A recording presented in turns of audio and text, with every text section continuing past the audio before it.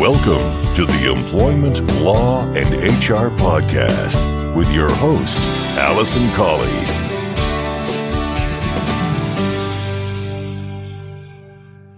Hello and welcome to this episode 184 of the Employment Law and HR Podcast. I'm your host, Allison Colley. I'm an employment solicitor and HR specialist, and I run the firm Real Employment Law Advice, where we provide advice and assistance to employers and employees on everyday employment matters, employment tribunals, employment paperwork, and HR training. Now, this is my first episode back in just under a month, and I'm sorry that I wasn't able to bring you another episode in January. I had some time off, as I tend to do every January, and despite my best efforts and plans to batch podcasts and get things done in advance, it didn't happen once again. Unfortunately, or fortunately, whichever way you look at it, I do run a busy law firm. I have colleagues who depend on me, clients, and also I have a small family with 3 children. So the build up to Christmas and everything else means that, unfortunately, I didn't get it out in time. But I am back, and I'm back on schedule, hopefully, bringing you episodes every fortnight, probably until the next holiday or major life event. But fingers crossed, I'll be with you every fortnight, bringing you all the news and updates on employment law. Now, in this episode, I'm going to bring you a bit of a case review in relation to redundancy and a reminder about unfair dismissal and process. So, without further ado, I'm going to get into this week's featured content.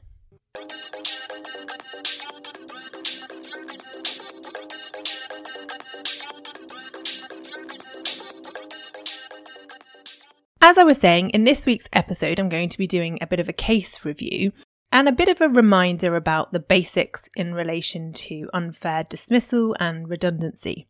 And the case I'm going to be talking about is Gwynedd Council, hopefully I've said that right, and Shirley Barratt and Ione Hughes.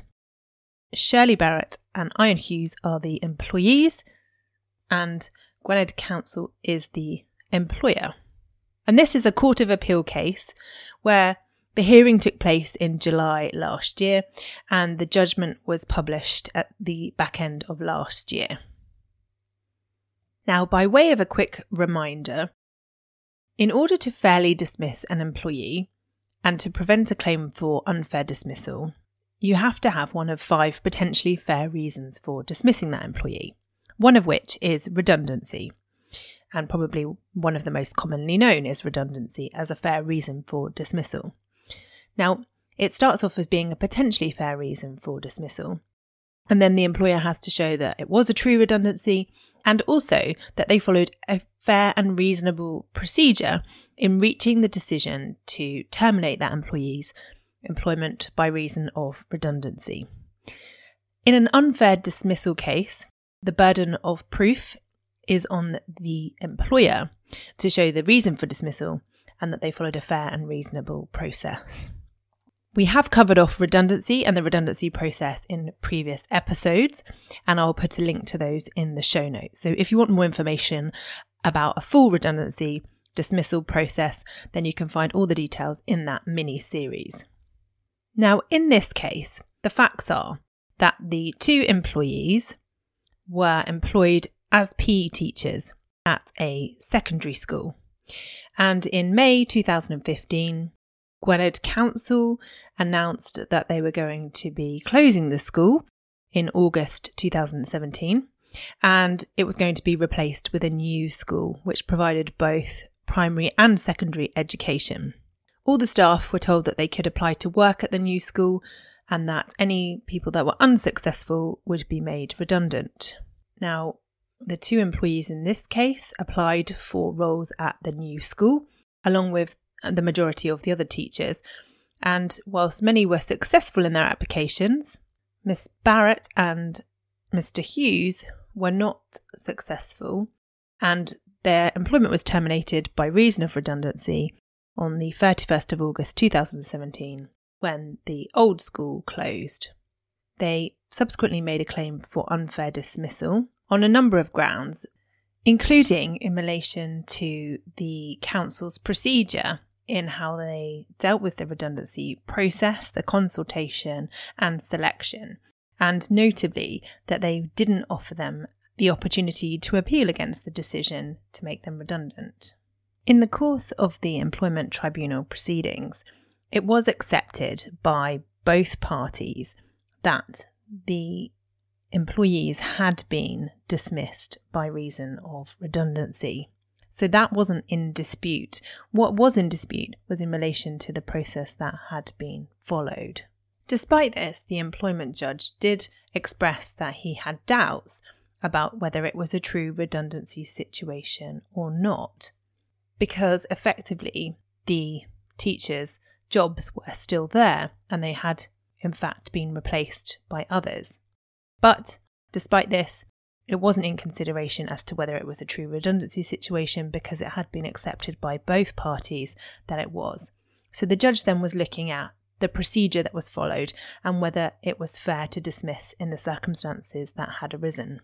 The judge did find that the employees had been unfairly dismissed in relation to the process that had been followed.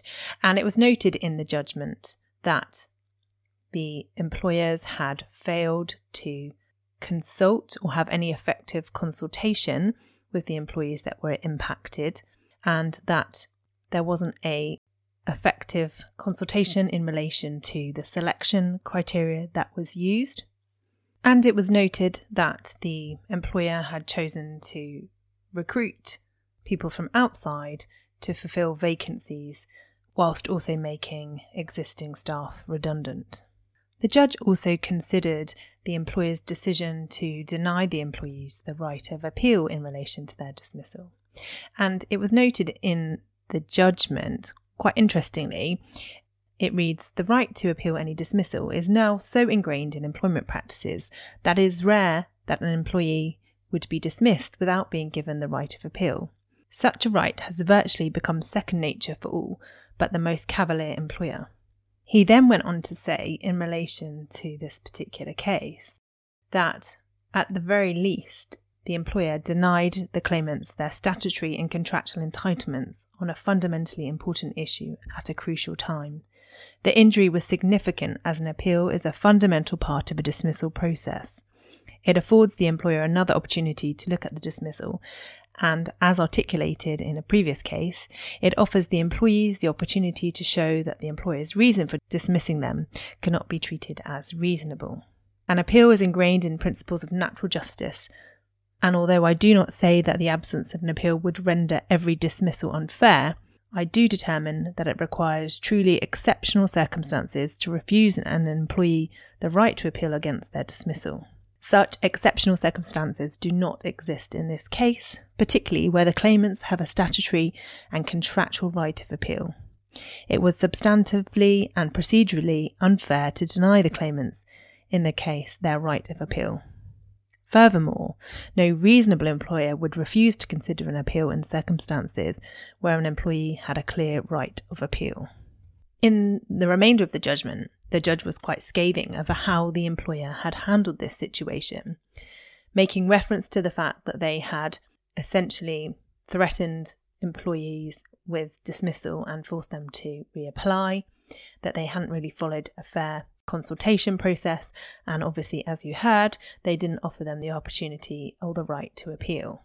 Unsurprisingly, the judge in this case ruled that the employees had been unfairly dismissed as a result of the employer's failures in their procedure, not because it wasn't a redundancy situation, as I said before, but rather their handling of the decision to make these individuals redundant. The council subsequently appealed to the Employment Appeal Tribunal. Their appeal to the Employment Appeal Tribunal was unsuccessful, and the decision that they had unfairly dismissed the employees remained. And that brings us to the Court of Appeal case, where the court examined the judge's decision in relation to the procedure that was followed, and notably in relation to the decision which referred to the lack of appeal process. Now, the council were seeking to rely in their appeal on the fact that the judge had made reference to truly exceptional circumstances to refuse an employee the right to appeal against their dismissal. And what the Court of Appeal said was, well, actually, the judge in this case, and as confirmed by the Employment Appeal Tribunal, wasn't saying that the failure to allow an appeal would automatically make the dismissal unfair, but rather it was one of a number of factors that would be taken into consideration in relation to a finding as to whether a fair process had been followed.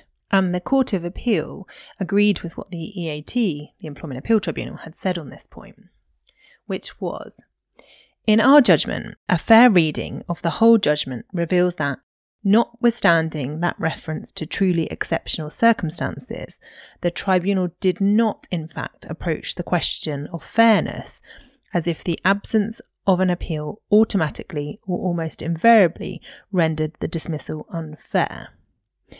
At paragraph 36 of the reasons, the tribunal expressly stated that it does not say that the absence of an appeal would render every dismissal unfair. The tribunal was not, therefore, applying a general rule that absent an appeal, a dismissal would be unfair. Furthermore, at the end of paragraph 36, the tribunal concludes that it was substantively and procedurally unfair to deny the claimants their right of appeal, and that no reasonable employer would refuse to consider an appeal in circumstances where an employee had a clear right of appeal. Those passages demonstrate that the tribunal was applying a test of fairness and was considering whether the employer's approach in this case fell within the band of reasonable responses. It is also relevant to note that the tribunal was concerned not just with the absence of an appeal, but the absence of any opportunity to grieve or be consulted about the dismissals. So what the Employment Appeal Tribunal was saying, and what the Court of Appeal agreed with, was that the absence of an appeal process was just one of the things that was on the mind of the judge when he reached the decision in the first instance case that it was an unfair dismissal. The council had been focusing on this point around the appeal process and saying, well, it can't possibly have been right for the judge to have reached that conclusion based merely on the fact that they didn't have an appeal.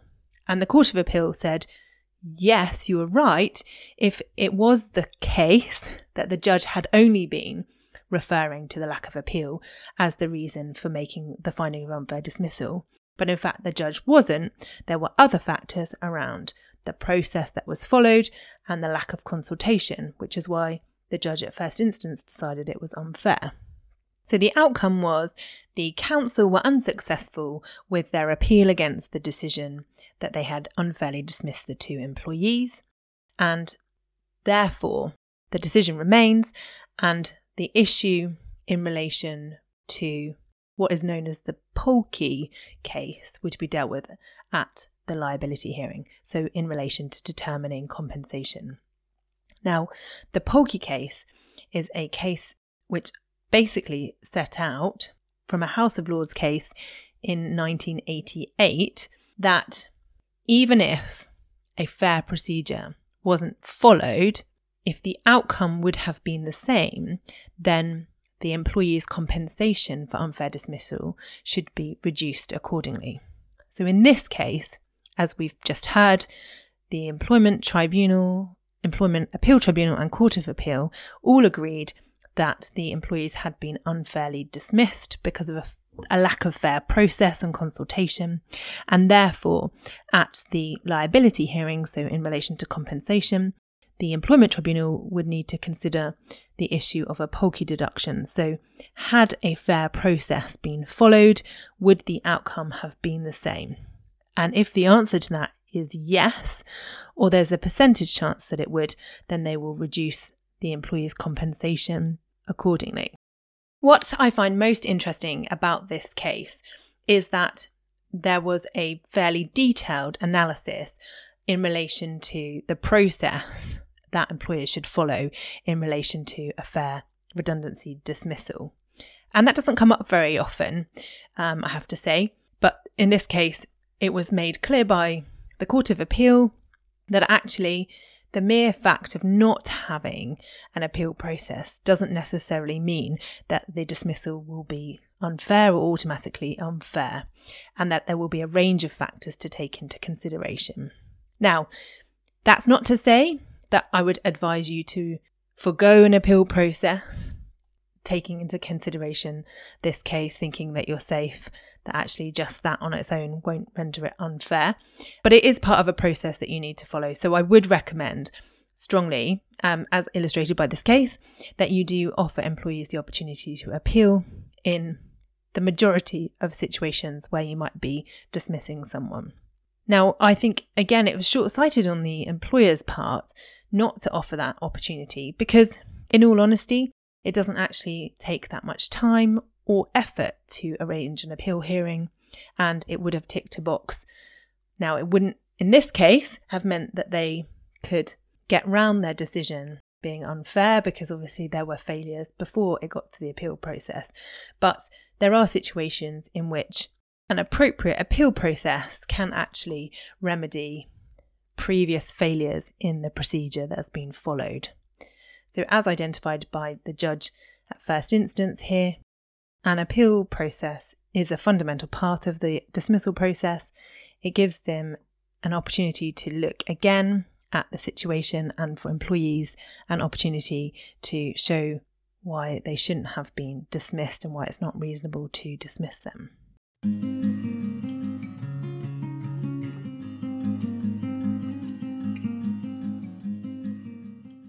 Hopefully that's helpful, and I will put a link in the show notes to the case so you can read the full judgment if you wish to. But of course, if you have any questions about redundancy appeals, or any kind of process or unfair dismissal issues, then don't hesitate to get in touch. I'd be happy to have a chat with you or one of my colleagues. You can contact us directly on our head office number, which is 01983 897 003, or you can email me, alison@realemploymentlawsadvice.co.uk. Before I sign off, I just want a quick note. I am looking to employ an experienced employment solicitor to work with us at the Real Employment Law Advice team. We're looking for someone based anywhere in England and Wales. It is a home working role and we're currently recruiting. So if you know of anyone who might be looking for a new opportunity to join an exciting and supportive team, then do pass on my details or please get in touch directly. Again, my email is alison@realemploymentlawsadvice.co.uk. Thanks very much for listening. I hope that you have a fantastic week ahead, and I look forward to bringing you the podcast again in 2 weeks' time. Thanks again for listening. Just want to finalise by saying I wouldn't be a lawyer unless I had a legal disclaimer. So I must just say to you that the information in this podcast is for information only. It's general review and a general update. It's always necessary to get specific legal advice about your circumstances. So please don't rely on anything that you've heard in this podcast. But please do feel free to contact me if you'd like further information or specific advice.